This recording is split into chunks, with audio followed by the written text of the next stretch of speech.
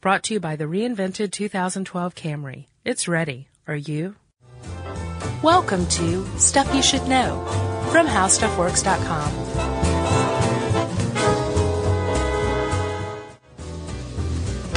Hey, and welcome to the podcast. I'm Josh Clark. With me, as always, is the lovely and effervescent Charles W. Bryant. I'm effervescent. I'm not effervescent. You're effervescent, whether you like it or not, pal. Okay. How you doing? Great, sir. Do you seem like you were in the best mood today? Yeah, it's Monday morning. Yeah. Compared to Friday afternoons when we usually record, there's a slight change. Sure. But, hey, I'm fired up. You sound like it Today this morning. is the first week of the rest of our lives. Yeah, sadly enough. Chuck, how did you get to work this morning? I drove to the subway, then took the subway to work. You took the subway? Sure. Terrible. I drove to work, so let's go with me. Good for you. I'm like the vast majority of Atlantans. Driving to work, yeah. Yeah. I remember there was this huge, this is ultra local, but I'm sure it happens all over the United States.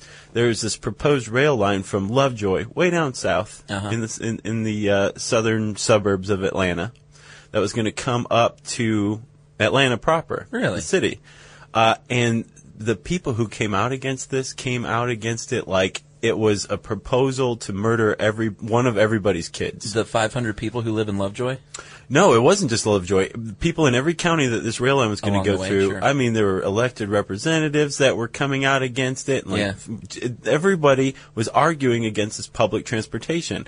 And simultaneously, they were throwing their support because there's horrible congestion below the city. Oh, yeah. It's probably the worst, Worse than in north, Atlanta. you think? Yeah, and They it's fought, constant. they fought the MARTA going too far north, too. I know, and always and by the way, everyone, MARTA is our public rail system, our sad public rail system. It forms in Atlanta is one of the major cities in the country. Yes. We have a cross, we have a plus sign for a transit system. Yeah, That's there's it. a couple of little lines that spur off of it now, but not much. I've never seen them. Yeah. Yeah, North goes northeast and then straight north, too. And I should say, in my defense, I could drive, I guess, to, Art Center stop or something like that, Yeah, but and at then that point, hit the rail, though, and it's that's kind of too worthless. Right, exactly. It's great for me, though. It is, Chuck. You are well served by our transit system. I am. But yeah, generally the argument against transit is that the poor will use it to go. Sure. No. They'll use it to go rob houses in the suburbs. Oh, I thought they'd start living along the line. No, and the invade the argument I've neighborhoods. always heard is that it will increase crime. So can't you just see people, laden with flat screen TVs and, Right. All sorts of other, they have the burglar mask on. Right. And that money sack with the dollar sign on Right. it, that they just came from some wealthy suburbanite's house and now they're using public transit to make their getaway, right? Yeah, I could see it. So yeah, that's one reason that it's stalled. But as I was saying, to solve this congestion problem down south, the proposal is to make I-75, I think from 5 lanes to 11 lanes in each direction. I wish I had a stat to back this up, but I've always heard that making roads wider does not do much to ease congestion. No, I've heard that as well. The cars will fill it. Yeah, it's kind of like... if you build it, they will come. Right. It's like giving condoms to teenagers. They wouldn't have sex if you didn't give them condoms, Sure. but once you do, they're just like rabbits, It's ridiculous. So Chuck, the debate continues, and I'm actually surprised after reading this article we're about to talk about, written by our esteemed colleague John Fuller. Of stuff from the B-side? Yeah, very hip, young, soft-spoken man. Yeah. That rail is even alive these days. Yeah. Have you ever taken a train ride, like an Amtrak trip? I have, yeah. It's awesome. I think I went. I don't remember where I went. I was kind of young, but it was pretty cool. Yeah, it's really cool. Yeah. I wish it were a little more comprehensive and cheaper. It's kind of expensive. It is, and you also realize it's federally subsidized. Oh, really? Oh yeah, Amtrak is subsidized by federal money, I so guess it you needs to pay be for these days. Amtrak, pal. Yeah. I should do I get free tickets or anything? No. Can I cash in on that? No, Oh, you well. can't. But let's talk about it, man. If you look around, we take for granted just how much we rely on the car. Yeah. Like Fuller points out in this article, the very designs of our cities, Oh, yeah. of our shopping malls, of everything is made with the car in mind. It's hard to imagine a life without parking lots. And what if everything were streetcars and subways and trains and things? I can't even conceive of What it. if parking lots were green space? Like you still had your shopping mall, Right. but it was just surrounded by like a park. Yeah. That'd be awesome. It would be awesome. But it's too late. Not necessarily. There's a movement for mixed-use development and True. walkable cities. True. Atlanta, we have our own thing going. Yeah. With the Yeah, the Beltline proposal. yes, which I got really excited about when I first started hearing it, and then I read the finer points. It is great, but it's going to be finished when I'm like 70. Yeah. So it's like, cool, maybe I can have kids and grandkids that'll enjoy it. Hopefully it'll be wheelchair accessible for you. Yes. Yeah.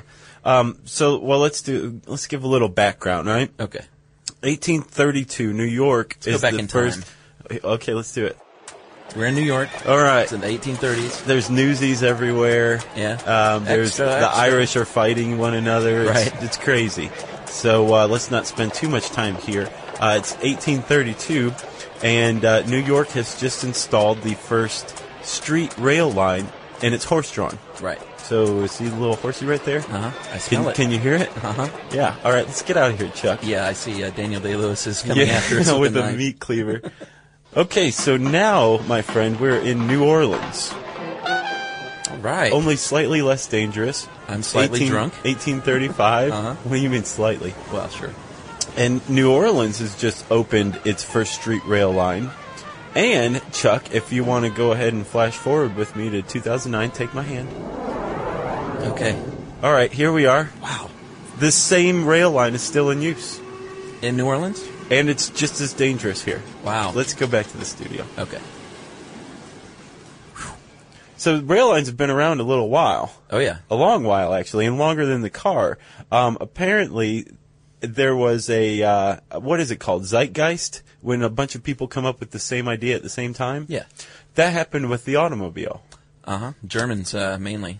Well, yeah, and a guy named Gottlieb Daimler was the first. He is widely viewed as the first to come up with the real functioning automobile. Right. That could get you from point A to point B. And he named the car after his daughter. Right. Named Mercedes. Yep, you may sound familiar. He hooked up with a guy named Carl Benz. And Hold on. I've got to say, Chuck, hats off to you for your extra dedication to throwing that little German accent I on there. took What was German. it, Bavarian? Carl, yes. I thought it was interesting to think if it would end up being called the Daimler Benz instead of the Mercedes Benz. Good name, Yeah. but certainly not. Now it's the iconic Mercedes Benz. Yep. So they were the first ones, like you said, to come up with a working car. In 1884, right? Uh-huh. And years later, they looked to America because we kind of perfected that scene and started building highways. So they looked at us and their how to build the Autobahn superhighway. Yeah. And there was a guy who, again, by historians is widely considered the man who did perfect that scene, as you put it. Yes, sir. Guy named Henry Ford. Mm-hmm. Industrialist, fascist, eugenicist. Well, at the very least, supporter of eugenics. Uh-huh. Dentist. Why not?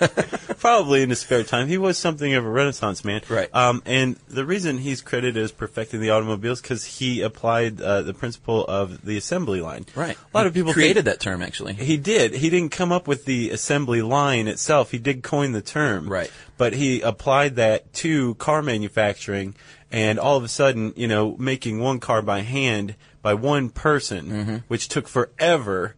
They just popped it on a line, and each person had their own job. Right. And he cranked out, I think, 14 million cars. Yeah, between 1913 and 1927, they built 14 million Model Ts. Yeah. Which is a huge jump because just in 1915, there were only 2 million cars. Right.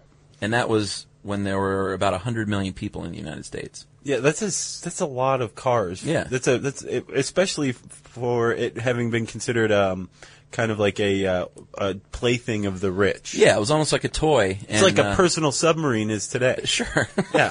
Maybe so. And they weren't even that well liked at first because they were clunky and they smelled bad. I know John said that one of the early nicknames for a car was a stink chariot, which I thought was pretty funny. Yeah. Couldn't stink worse than horse manure, or could it? It could. I guess it's a different kind of stink. I kind of like the smell of horse manure. Yeah, but what if it was coming out, like that was the emissions of the time? I'd be in heaven. Really? Sure. How do you control those emissions, I wonder? With corks. Right. Yeah. Or like, don't do like Kramer did on Seinfeld when he fed the horse ravioli or something. Beefaroni. Beefaroni. Yeah. Whew. That was a tangent. Chuck, let's talk about rail lines. Yes. We can't forget about rail lines. They actually opened up the country. You know, back before then, John Candy was in a covered wagon, and that's how you really got around. You ended up devolving into cannibalism. It Sure. was nothing but hardship. There were no roads, really. Basically, you had to have a murder rap on you back east to take a covered wagon out west. Right. Well, there were no interstates and freeways. There were No. local roads. You were literally a trailblazer. Yeah. Which is why Portland has that name, Trailblazer. Interesting. Yeah. Well, that's an assumption of mine. You're full of facts. So the railways open this up, and actually they're wildly successful. Oh, They yeah. actually are considered to have created the modern industrial state of the United States that we view it today. Totally. Uh-huh. Right? They opened up the continent, and I think 1.2 billion people were using rail lines Yeah. every year In by 1920. And that was at its peak. Yeah. Peaked in 1920. Yeah. And that's about 106 million people living in the United States then, carrying 1.2 billion. So it was pretty clear that you know, every American was probably traveling by rail several times a year, Yeah. or maybe several times a week or day. Who knows? And it also opened up the rest of the country to ordinary, everyday people. Before it was pretty much horse-drawn carriage, Yeah. maybe a Model T, but with the absence of roads in between towns, generally. Not very comfortable. No. No, and they were bumpy. People just kind of stuck around their town. Yeah. No. With the rail line, you could Some go. people didn't even leave where they were born their entire life. There are people who do that still today, which That's is just weird. Yeah, I remember when I took my grandmother, who lived to be 101 and passed away a couple of years ago. When we took her to the ocean for the first time, dude, she was like in her 70s. Yeah, what'd you think of it? She walked out, I'll never forget. I was like 12. She walked out to the ocean and stood there and went, "Well, it's big." I swear to God. And that's all she said. Granny Bryant's Yep. famous quote. And we actually called her Granny Bryant. That's funny. Did you? Uh-huh. And she, pretty much turned around and was like, "All right, let's go home. That was it. Go back to Tennessee." Okay. Yeah. Yeah, and once you've seen one ocean, you've seen them all pretty much, Sure. right? Yeah. So rail lines are really making a huge impact, but they kind of fell to the wayside, even though cities like New York and Boston started offering commuter stops. Right. But it was a train. It wasn't all that convenient. It was really good for long distances. Sure. But with the some refinement of the automobile and some huge marketing campaigns and lobbying, Yeah. and some unholy alliances, Yeah, we'll get into that. the automobile started to play more and more of a role. Yeah. Streamlining into the manufacturing. They, of course, like any manufacturing process, it got a little cheaper too That's huge. for the consumer. Once prices started coming up, ultimately, no matter how played upon your brain is by PR firms, no matter how little of a choice you're given by huge monopolies, Right. ultimately it comes down to the consumer's choice. It's something that's really easily forgotten. Yeah, we talked about that in our Econ audiobook. Yeah, definitely. And when consumers are given a choice, they almost invariably choose the cheaper option. Yes. So when cars started to become competitive price-wise with maybe rail service, that kind of thing, people started buying more and more cars, right? And you didn't have to depend on the rail service's schedule, of course. All of a sudden, you were in control of when you went somewhere and how far you traveled, and you didn't have to worry about what the rail line said about it. Yeah, which is still a criticism today Yeah, sure. of public transit. Right.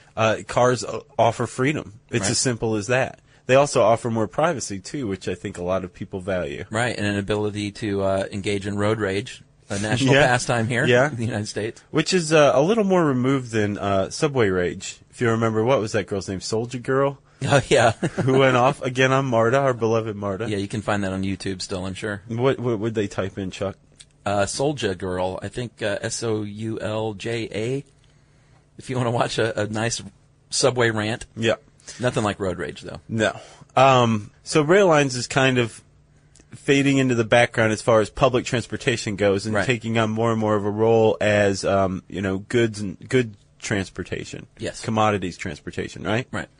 But there's also those street rail lines that we were talking about. They Yes. were actually, most cities, whether huge or not, had public transportation in the form of trolleys. Yeah. L.A., dude, was one of the had one of the biggest trolley and streetcar lines. The red cars and the yellow cars is what they were called. Yeah. And man, they connected, and this is way back then, they connected like 5 counties. Wow. And it was really vast, and they were pretty much squashed. That's what we're getting to now. Yeah. This is arguably the death blow of public transportation. National city lines. National city lines. This is where I think it really comes down to. Let's go ahead and say that we found in our research 2 views of this. Yeah. I read an article by a guy who says that the scandal is a myth. Right. So not everybody is on board that this actually happened the way that it's said. But But we do have some facts. Let's do it, Chuck. National City Lines. Yes, National City Lines was a group that formed, made up of, I think it was about 8 companies, but that included General Motors, Firestone, Standard Oil of California, Phillips Petroleum. So clearly the big hitters in what would be the burgeoning auto business. Yeah. And they basically, what they wanted to do was buy up the streetcar systems and replace them with buses.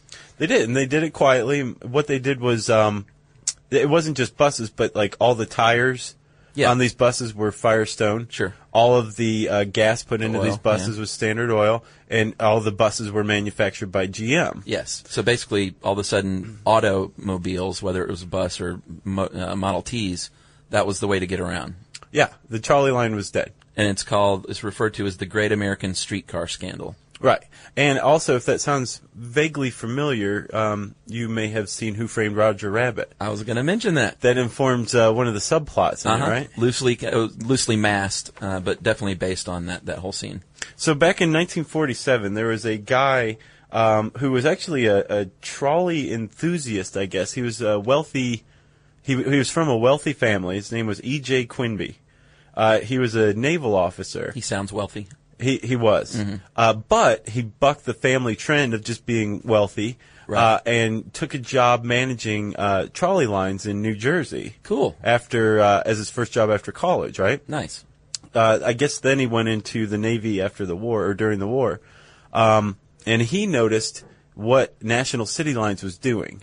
Because he was right there. He'd been there while, they were buying up all these trolley services. So he figured out what was going on, and he wrote this letter with all this detailed evidence to every person he could think of. Really? That had anything to do with federal, state, municipal elected officials and transportation. Anybody who had any kind of say in it got a letter from this guy across the country. So he started this whole thing for people to start paying attention to this? Yeah. Really? I didn't know that. Yeah, a lot of people say that he would have, it may not have ever been noticed had he not brought it to everyone's attention. And Was he did killed it so shortly thoroughly. No, thereafter? he wasn't. Remember, he was from a wealthy family. True. But he did such a thorough job that National City Lines was indicted by the federal government, or the Justice Department, for for breaking antitrust laws. Yeah, the Sherman Antitrust Act. Right. So, okay. Now, Huge. in 1947, we've got them by the short and curlies. Right. Obviously, National City Lines is going to go under. These people are going to all be taken out behind the woodshed and shot in the back of the head for trying to. One of the charges was monopolize ground transportation in the United States, which is pretty huge. Oh, yeah, very huge. They were actually acquitted of that charge. Yes, they were. And they were found guilty of a lesser charge guilty of monopolizing the sale of buses. Which I mean, come on. Yeah. They were found guilty, and what happened, Chuck? They were fined $5,000. The whole thing. As a National whole. City Lines, which is owned by GM, All those Firestone, corporations. and Standard Oil, was fined $5,000. Yes. Which in 1947 even wasn't that much for a corporation. No, right? not for all these corporations but at all. the executives surely had to pay, right, Chuck? They did, dude. How much? $1.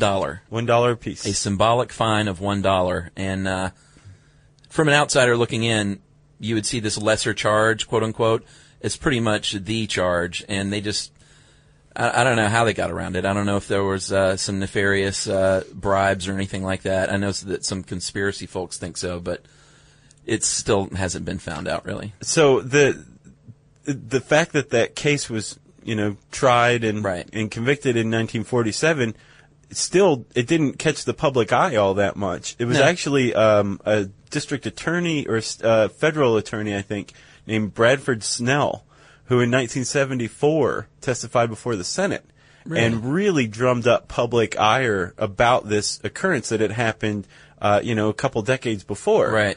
So it wasn't really considered a scandal or a huge nefarious plot until Bradford Snell came about, right? And again, still, not everybody's on the same page about whether this was a nefarious plot. No one actually disputes that GM and National City Lines were trying to sell buses across the country. Right. But they're saying monopolize ground transportation. Sure. Prove it. Right. So you can't really prove motivation like that, or clearly the federal prosecutors couldn't. Right. But as one guy pointed out in a Mountain Express, which is a paper out of Asheville, I read a cool article in there about this. The result was still the same. Sure. The death of the trolley car. Absolutely. So whether that was the intent or not, that was still the result, right? Yeah, that was the intent. And I think one of the reasons why this became such a point of or source of irritation among the public when Snell came out was that it was 1974. Right. Which was kind of right in the middle of the energy crisis, wasn't it? Well, that was part of it, but also it was around the birth of the environmental protection movement. Oh, right, sure. We have like the nascent EPA. Right. And people are starting to think about pay attention to that kind of thing. Yeah. And I think also faith in corporations had been lost time and time again. Yeah, by people that were point. kind of getting fed up with it, right? Yeah, it's a good point. So, Chuck, we were talking about public transportation and cars being in a horse race to see who was going to serve or which was going to serve the United States, right? Right. There's also another sub-race going on between what exactly would fuel those cars. Yeah, oil or gasoline or ethanol. Right. Henry Ford designed the Model T to run on either one. I know, which is pretty interesting to think back. This country could have gone in a whole different direction, man. It totally could have. Ford was actually a huge proponent of ethanol. Right. He called it the fuel of the future. Mm-hmm. And which was kind of weird because it had been around for several decades already. And Right. used to power all sorts of equipment. Right. I think Ford also said that 1 year's yield of an acre of potatoes can be used to fuel the machinery to cultivate that acre for the next century. But we went with gas. We did go with gas, and do you know why? I'm not sure. I know that gas was just kind of a dirty byproduct at the time of crude oil production. Yeah, they were looking for kerosene. Yeah, because they wanted kerosene to light things. Yep. And no one really had any use for gas, right? Right, at the time. But once some oil fields opened up, you ever heard of a little movie called There Will Be Blood? Yes. Once some oil fields opened up in Texas around that time, oil suddenly became cheaper. Right. Gas became cheaper. Advances in the refining process became cheaper, and ethanol was more expensive. Yep. It was as simple as that. And Daniel Day-Lewis, once again, drinks our milkshake. Yes. Which we've mentioned before. I will eat your ice cream. Ago. Yeah, that was a long time ago. Yeah, it was. So, Chuck, I guess with the National City Line scandal going on, there was one real last nail in the coffin. Right. That came from a president, right? Yeah, that was, the cars were in full swing. People were digging it. And what we needed now was major interstates to connect everyone together. And in 1956, President Dwight Eisenhower, he signed the Interstate Highway Act, which created about 42,000 miles of highway from coast to coast. Yep. And the rest is history, literally. History. Also, that one act really changed the American economy a lot, too. Yeah, the way we spend our money. Not just that. I mean, think about fast food is one. Sure. Roadside attractions. Drive-through food. Yeah. Billboards. John was talking about billboards in the article, which I thought was pretty cool. Yeah. I came across this study by these two guys named Shapiro and Hassett, and they reckon, I guess you could put it, that every year cars in the highway system, just automobile use, generates $314.7 billion for businesses in the United States. That's Wow. direct. Like you drive up to a McDonald's. Oh, okay. Yeah. You drive to, the mall. The fact that automobiles exist generates that. Right. You know what else happened to help this along? What? They started new zoning laws were created, and when businesses were built, and for the first time, parking spaces were required, and a certain amount of parking spaces per business, which still exists today. And what happened was some cities like abandoned sidewalks altogether at this point, and they pushed businesses back further from the road in favor of parking lots, obviously. Yeah. And places that were pretty easily accessible by foot or by whatever bicycle, all of a sudden they were a little further away and they weren't as accessible, and the only way you could get there was by your car. Well, so thanks a lot for that too. Yeah, it looks like I don't know.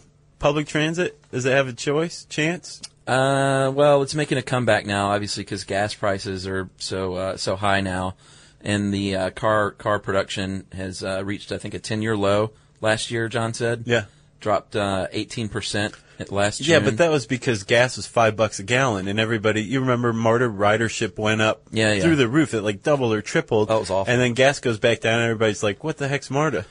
Yeah, but I think people are starting to realize a little more, coupled with the environmental impact, and public transport is coming back a little bit, but it'll never overtake cars. Consider this, though. The Cash for Clunkers program, right, in and of itself supports automobiles. The recently defunct. Yeah. As of today, I think, actually. Oh, it ended? Uh-huh. Did they go through all $3 billion already? I don't know. It was a hugely successful program. I know they sold an estimated 250,000 cars with just the first $1 billion. That's a lot of cars. It is. And, I mean, yeah, you save 4 miles per gallon, I think, was the requisite. Was it? Yeah. Weird. Yeah. But, yeah, so the American obsession with cars continues. And to answer this question, why are we so dependent on it? How did it become the dominant form of transportation? Because it was cheaper at the right time. Yep. Yep. And that's what consumers want. So if you want to know more about this, there's all sorts of cool links on the LMI page on this article. Type in automobile dominant form of transportation in the handy search bar at howstuffworks.com. And, Chuck, let's plug real quick, dude. What are we plugging this time? Let's plug the blogs and the webcast. Josh and I have a shared blog called Stuff You Should Know. Yep.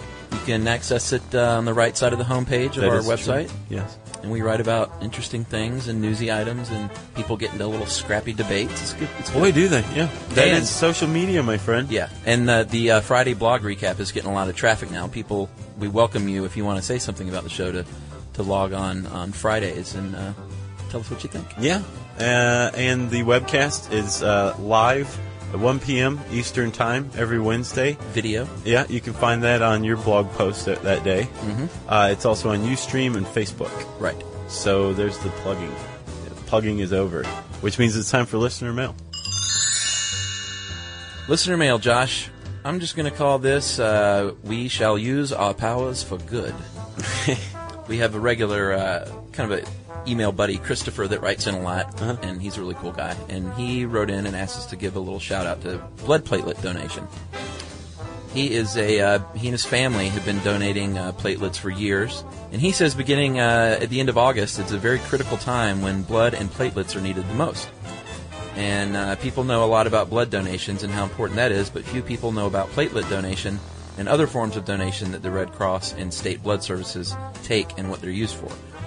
Platelets, for example, are used for chemotherapy and leukemia patients. These treatments destroy platelets, which are essential for the clotting of blood, which is a very big deal. Sure. And patients frequently require platelet transfusions to allow their blood to clot if they get injured. Platelets are needed all the time, especially with the increase of cancer and leukemia cases in recent years. Blood Services also accepts red blood cells and plasma to help other patients and people in need. So his family has a freakishly high platelet count, and when they donate, one single donation goes to help 3 or 4 people in need. Cool. Which is pretty cool. Yeah. And most people's single donation goes to help at least 2 patients. So he said it takes a little longer, about an hour and 45 minutes, which is one reason why they don't get as many donations. And that's just the process, though, and they really need it. So we just want to encourage folks to he actually wanted us to podcast about it, so maybe we'll do that one day. Maybe. But go give blood platelets, people. Did you know that my girlfriend's blood saves infants? Really? She lacks the type of herpes that most people get by age 5. Really? But you're not supposed to get it before age 5. Uh-huh. So very few people are without this type of herpes. She's one of them. So her blood is used directly to save infants. How crazy is that? Did you know that a gaze from my wife saves baby puppies? From all over the world. That's awesome. Just she looks upon them. That's very cool. She should exercise that. So beat that, Yumi. Okay. Yeah, Yumi. I want to see a Yumi and Emily saved down. Right, let's do that. Yeah. All so right. donate blood platelets and blood and plasma, and it's very puppies. important. Josh and puppies, and Josh and I are going to go do that today. All right, if you have an email about what you can save, send it to stuffpodcast@howstuffworks.com. For more on this and thousands of other topics, visit howstuffworks.com. Want more How Stuff Works? Check out our blogs on the howstuffworks.com homepage. Brought to you by the reinvented 2012 Camry. It's ready. Are you?